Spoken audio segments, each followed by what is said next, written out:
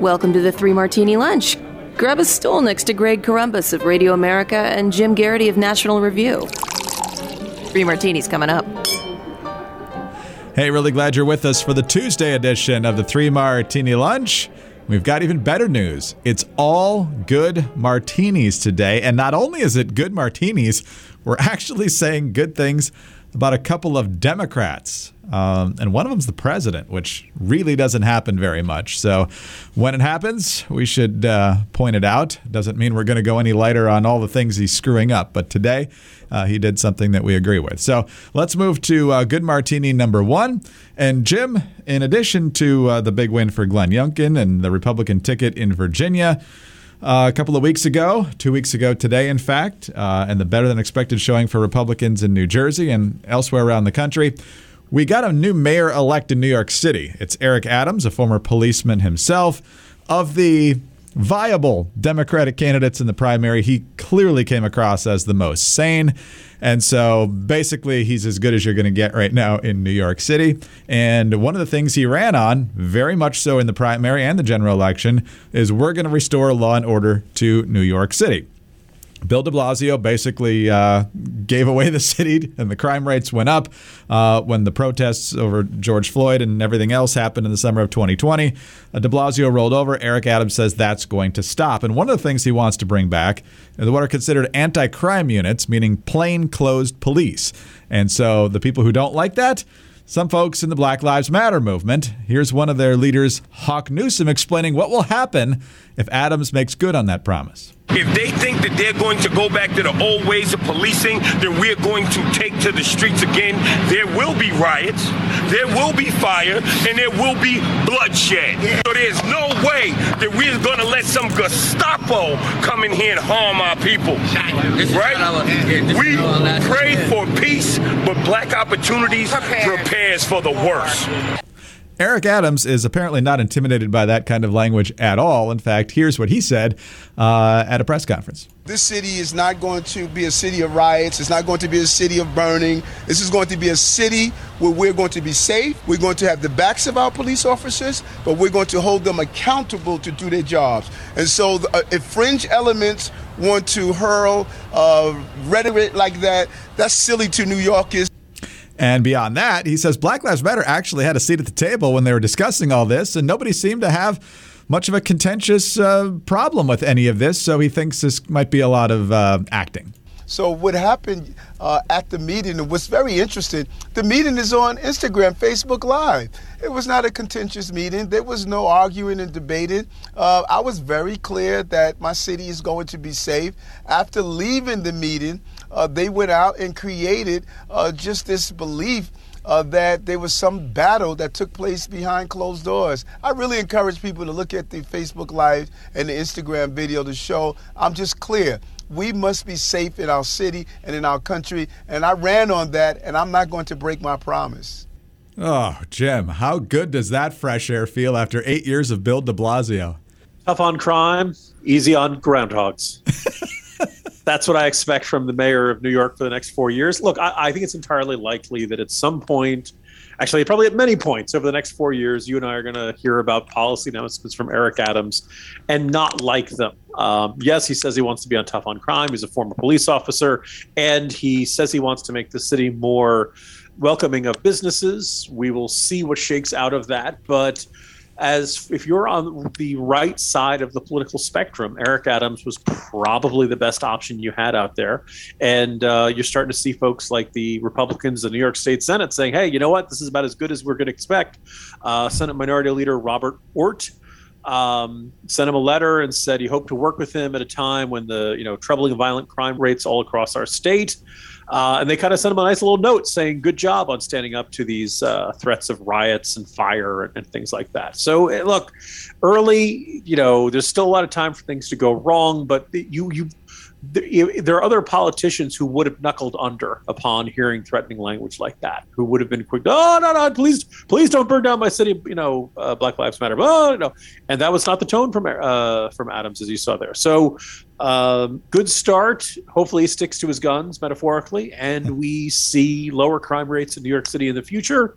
Maybe a little while before we get there, but it's been done before, and there's, the right mayor and the right policies can make it happen again. Absolutely. Ted Wheeler, I don't know if you're too far gone, man, but this is how it's done. Jacob Fry in Minneapolis, Seattle.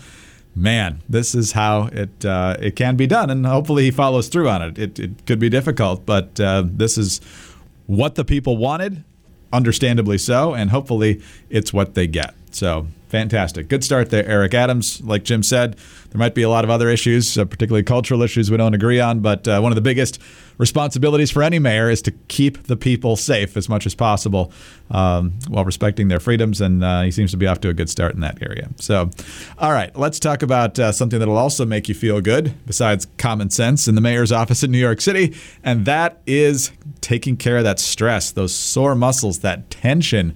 Theragun is the way to do it. Do not let the stress of your daily life weigh on your body. Whether you're an elite athlete or someone like me who is definitely not an elite athlete, just trying to make it through the day tension-free, Theragun can definitely help. Theragun is the handheld percussive therapy device that releases your deepest muscle tension using a scientifically calibrated combination of depth, speed, and power. And it is as quiet as an electric toothbrush. The Gen 4 Theragun doesn't just feel good. It gets to the source of the pain by releasing tension. Using Theragun's signature percussive therapy, which goes 60% deeper than vibration alone. Whether you want to treat your muscle tension from working out, or you're trying to recover from an injury, or you're just trying to deal with the stress of everyday life, there is no substitute for the Theragun Gen 4. The OLED screen and design make you feel like you're holding something from the future. Just go to their website and check it out. And the Theragun app will learn from your behaviors and suggest guided routines. And right now, Theragun is trusted by 250 professional sports teams like Real Madrid and elite athletes like Paul George, DeAndre Hopkins, Maria Sharapova, hundreds of thousands of satisfied customers, and even me. So try Theragun for 30 days, starting at only $199. Go to therabody.com/martini right now and get your Gen 4 Theragun today. That's therabody.com/martini, therabody.com/martini. All right, Jim, let's talk about Joe Biden being in a good martini, because chances are it's going to be a while before he's there again. And the issue, of course, is the upcoming Beijing Winter Olympics, February 2022. And there's been a growing call for the U.S. to boycott these Olympics due to China's ongoing human rights violations. Of course, there's the genocide and the concentration camps, the forced labor involving the Uyghur Muslim population, but any religious minority, Tibet, the Christian population, heavy hand of government coming on the people there for sure. And now the Biden administration has said, and thanks also to bipartisan pressure on this, that there will be a diplomatic boycott of the Winter Olympics, which means that the U.S. will not be sending any sort of official delegation to the games, but our athletes will still go and still get to compete. So we snubbed them without punishing the athletes. Now, in the end, probably not going to change anything China's actually doing, but compared to what Jimmy Carter did in 1980, Jim, I think this is probably the smart way to go, because you do send a message without telling people who've been training their entire life, yeah, because we're sending a political statement here, you don't get to play. Greg, that's the way I see it, that no, this is not going to suddenly make China respect the Uyghurs and open up the camps and let people go. But the fact that the Olympics are going to take place in a country that is ongoing a process that is at minimum comparable to genocide, if not outright, clearly earning the label genocide, is an embarrassment to the World Committee. The International Olympic Committee should have made a different decision. They should have reacted to this. They've been corrupt for lots of years, and we shouldn't be surprised by that. But we in the United States had to do something about it. Now, as you said, you don't want to take somebody who's been training their whole lives and, because of athletes' bodies and how quickly they age and how quickly you can lose that little bit of an edge that's good enough to get yourself to the Olympic team. When you make a decision like Jimmy Carter did in 1980 and say, we're not partaking of those Olympics, well, all of a sudden you're taking away somebody's dream. You're taking away somebody's chance to perform on the world stage. So I think a full U.S. athlete boycott would not be the right move. I do think this is appropriate. And for people who say, oh, well, it's the bare minimum. Well, okay. But I think China will notice this. Biden and Xi Jinping had apparently like a 3.5 hour Zoom call last night. Did not have any, major breakthroughs or anything like that. But I cannot help but suspect that this was the kind of decision was either in the works or was likely to go forward if they didn't see something that happened during that call that made the Biden administration feel like that was the things were getting somewhere. So I think this is a diplomatically significant shot across the bow. It's not going to escalate to war. It's not going to spur China to take over Taiwan or something like that, but it does register our displeasure, and I think sends a signal to the rest of the world, including to our allies. You can't treat China's government as if it's just another government. They're not just like everybody else. They're not another regime that, has a bad human rights record. It's an appalling human rights record, but it's akin to genocide. No, by the way, they, at minimum, they dithered and lied as the COVID-19 pandemic was spreading out of control. At minimum, a whole bunch of evidence stacking up to suggest that it probably was a result of recklessness or poor decision-making and practices at the Wuhan Institute of Virology. So there's a whole bunch of reasons for the U.S. to stop cooperating with China and stop acting like it's business as usual. This was a nice step in that direction, something I do not say very often. Good job, Biden administration. Don't get used to it, or change your decision making, and maybe you will get used to it because you care so much about what I think. That's right. Now, I mean, in retrospect, it would have been nice if the Trump administration and the Biden administration had pushed hard for the IOC to change the site of the Winter Olympics. But once those things are locked in and the planning's underway, I've never seen it actually happen. So it would be pretty unlikely that it would have done any good. So, yeah, I mean, this is about as effective as you can be with the amount of time we have left before the Olympics. And hopefully we don't have to compete against too many athletes from the Wuhan Institute of Virology. I don't know if they have any good skiing teams or anything there, but stay away from them. Honestly, Greg, they're kind of clumsy. They're really not great. They're always knocking over vials and dropping things and, cracking glass. It's really a bunch of slipshod organization over there. So not expecting serious intense competition. Not a lot of coordination, yeah. So maybe not on the downhill ski team. All right. Well, let's talk about something that's also important, and that's the fact that we're dealing with some inflation now. You might have noticed we've talked about it a lot on the podcast, and by all accounts, it's not going to go anywhere for a while. And so you might want to diversify your investment portfolio, and that's where gold and silver can come in. It might help you retain some value as the dollar gets weaker and weaker, at least for the time being. And gold and silver coins can do that. And look, the price of silver has increased 340% since 2000, and it just continues trending higher. Universal Coin and Bullion is offering our listeners a special locked-in price of just $30 for a beautiful 1-ounce 2021 American Silver Eagle coin, which is the most popular coin in the world for collectors and investors.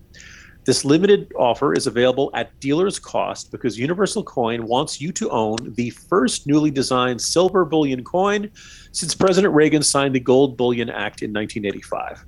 Call Universal Coin, leaders in the precious metals industry, at 1-800-UCB-GOLD to get your beautiful U.S. Mint silver coin for just $30. Postage is free, and you'll be dealing with the experts. And the expert at the top of the chain there at UCB is Dr. Mike Fulgens. He really is America's gold expert. The anti-counterfeiting government people come to him for advice instead of the other way around. So that should give you some peace of mind. He knows the genuine article, and he's going to give you a straight deal. He's also the 2021 Coin Dealer of the Year from the American Numismatic Association. UCB also has rare gold coins, but this special silver deal is only available using our code Martini. So call 800-UCB-GOLD. That's 800-UCB-GOLD. All right, Jim, let's talk about our third good martini now. Got a twinge of crazy to it, of course, but it's now the infighting really between the staffs, I'm thinking, maybe between the principals also, but between the Biden folks and the Harris folks. The Harris folks feel like she's getting the raw end of the deal here. First of all, he keeps giving her lousy assignments, like trying to find root causes of the border crisis, because it's just a minor little deal that we don't need solving or anything, and she refuses to go to the border. But she feels like she's not getting the assignments she would prefer, and she also feels like she's not getting defended by the Biden communications team as much as some other people, like Transportation Secretary Pete Buttigieg, who, when the story finally finally came out that he hadn't been working for a number of weeks and nobody noticed. And then some people made cracks about the paternity leave. The Biden administration communications team came flying to his defense, but all the attacks against Kamala have gone largely unanswered or answered very meekly. So her team is upset with the way she's being treated. All of this is kind of setting the stage, at least in the minds of some people, of a Kamala versus Buttigieg primary in 2024, which of course assumes Biden does not run for re-election. Jim, I'm already groaning internally at the thought of those two being the most likely people at the head of the ticket in 2024. But what do you make of the knives coming out publicly to the point where Jen Psaki sends out a tweet at 9 o'clock on a Sunday night talking about, oh no, they get along great? Well, first, Greg, if listeners, respond to stories like this and say, Biden is old and she's stupid and I hate both, fine, I get that. But I do think there's a lot of fascinating, Kremlinology going on about the various factions within this administration and how much they don't like each other, they don't trust each other, and they're having real friction as they try to work together. I wrote about this a lot in yesterday's Morning Jolt. The first thing is, if you're really into this, read the CNN story, which apparently quoted and talked to 30 or 40 Democratic officials, both inside and outside the administration. The first dynamic that I think is really worth keeping in mind here is that back in 2008, when Barack Obama selected Joe Biden to be his running mate, in addition to the two principals, shall we say, the staffs get together. And one of the conditions of Biden joining the ticket and becoming vice president was that Barack Obama said, you get to take a handful of your longtime staff, but for the rest of your staff in the vice president's office, I want you to pick my people. Now, I'll give you a long list. I'll give you a lot of options of my people, but I want the people around you to be people who worked for me first. It's a way of kind of ensuring the vice president doesn't have this separate power base and kind of this separate team within a team that might be pursuing their own agenda. So when you look at Kamala Harris and the staff around her, very few of them have been with her for a long time. Very few of them came over from the Senate office. Very few of them came over from the presidential campaign. Very few of them go back a whole bunch of years. Chief of Staff Martina Flournoy was working for Bill Clinton up until December 2020. Deputy Chief of Staff was over at the Center for American Progress. Harris's chief spokesperson was Simone Sanders, who used to work for Bernie Sanders, then joined the Biden team in 2019. Communications director was Ashley Etienne, was Nancy Pelosi's communications director.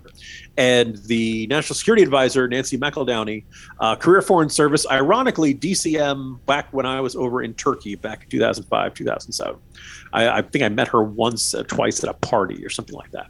So these are not people who've been around Kamala Harris for a really long time. So she's stepping into the vice presidency and she doesn't have people around her who are her longtime people. Now, the next question is, what happened to all the people who were around Kamala Harris in the presidential campaign and in the Senate office and in the past? Well, they didn't get hired for administration jobs.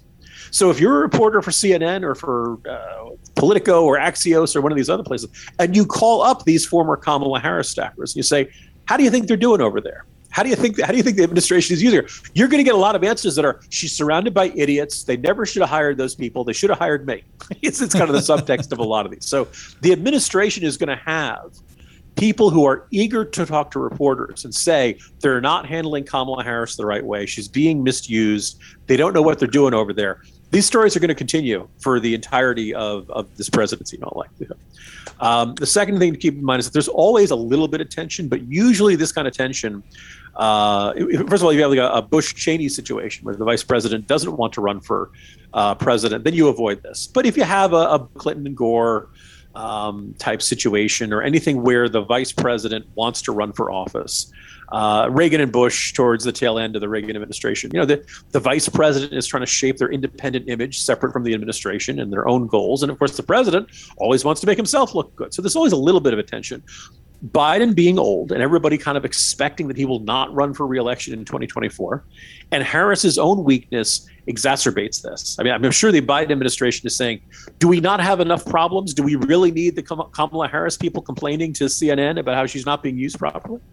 The other fun question, I could, go at this at great length, but kind of the third thing is, I assume listeners to this podcast don't agree with Kamala Harris on much of anything, but just put that aside for a second. I'll just ask you, what is she good at? Charlie Cook asked this about Biden. It was kind of a fun question. If anything, because it's not foreign policy, She was only in the Senate for 2 years before she started running for president. She doesn't have a lot of, long-time friendships and connections in Capitol Hill. If anything, maybe it's probably, criminal justice law, maybe the courts and stuff like that from her long history as a prosecutor. Well, they already got Merrick Garland as Attorney General, and he's got a lot of prosecutorial experience. So it's not like she brings anything to the table that the administration really needs at this moment. So she's really this is a poor fit from the beginning, but now you're really starting to see the friction. And I think you see her approval rating down, at one poll had down to 29% or something like that. She's in trouble because she does not have her own independent base of support in the party. Everybody knows she flamed out as a presidential candidate, and yet she's the heir apparent, and she may well be running as soon as 2024. And the idea of, the only thing more absurd than the Democrats roaring to victory in 2024 on the backs of Kamala Harris, Greg, the only thing more absurd is them roaring to victory in 2024 on the back of Pete Buttigieg. Amidst a giant supply chain crisis, the one time in a generation you actually need the Secretary of Transportation to be at work. Yeah, he has not performed at any level that should impress anyone. But of course, Jim, racism is being injected into this. In the CNN story, quote, this is from a Harris staffer, former staffer, "It's hard to miss the specific energy that the White House brings to defend a white man, Buttigieg, knowing that Kamala Harris has spent almost a year taking a lot of the hits that the West Wing didn't want to take themselves." So, it's everything that goes around comes around. She started the campaign by calling Biden a racist, and now we're back to that, or at least members of his staff. So I guess some things never change in Washington. I wonder by any chance, was that Harris staffer not selected for an administration job? That wouldn't be a factor. No. Well, by former Harris aide, you can probably assume that. But anyway, so real quickly, that's a good martini. How is this good for conservatives? Does it somehow derail terrible things from actually getting accomplished? Does it mean that we're going to have an ugly 2024 campaign 3 years ahead of schedule? What does this mean for us? How is this good for us? The more time and energy that any given Biden administration staffer spends worrying about this and where they are in the pecking order and who's up and who's down and who's leaking and all that kind of stuff, the less time they're actually spending on getting stuff done. So if this is a fire, we just want to throw as much gasoline on this as humanly possible. I'm always a fan of terrible things not happening, so I will drink to that. 3 good martinis today, Jim. It'd be nice if we could repeat that tomorrow, but we'll see how things look in the morning. See you tomorrow. See you tomorrow, Greg. Jim Garrity, National Review. I'm Greg Corombos of Radio America. Thanks for being with us today. Please subscribe to the podcast if you don't already. Would love it if you told some friends about us as well and get them to subscribe. Thank you also for your kind reviews and your 5-star ratings. Those are of a huge help to us. Get us on those home devices. All you have to say is play 3 Martini Lunch podcast. Follow us on Twitter. He's at Jim Garrity. I'm at Dateline_DC. Have a terrific Tuesday, and please join us again on Wednesday for the next 3 Martini Lunch. Columnist Byron York joins me to discuss Biden's intentional border crisis, the unraveling of the Russia hoax thanks to the Durham investigation, and repulsive tactics of the Lincoln Project. I'm Sarah Carter. On the latest Sarah Carter Show, I'll also discuss John Kerry dismissing China's forced labor and genocide in pursuit of his climate deal and how we can team up to save our nation. Subscribe to the Sarah Carter Show at Apple, Spotify, or wherever you get your podcasts.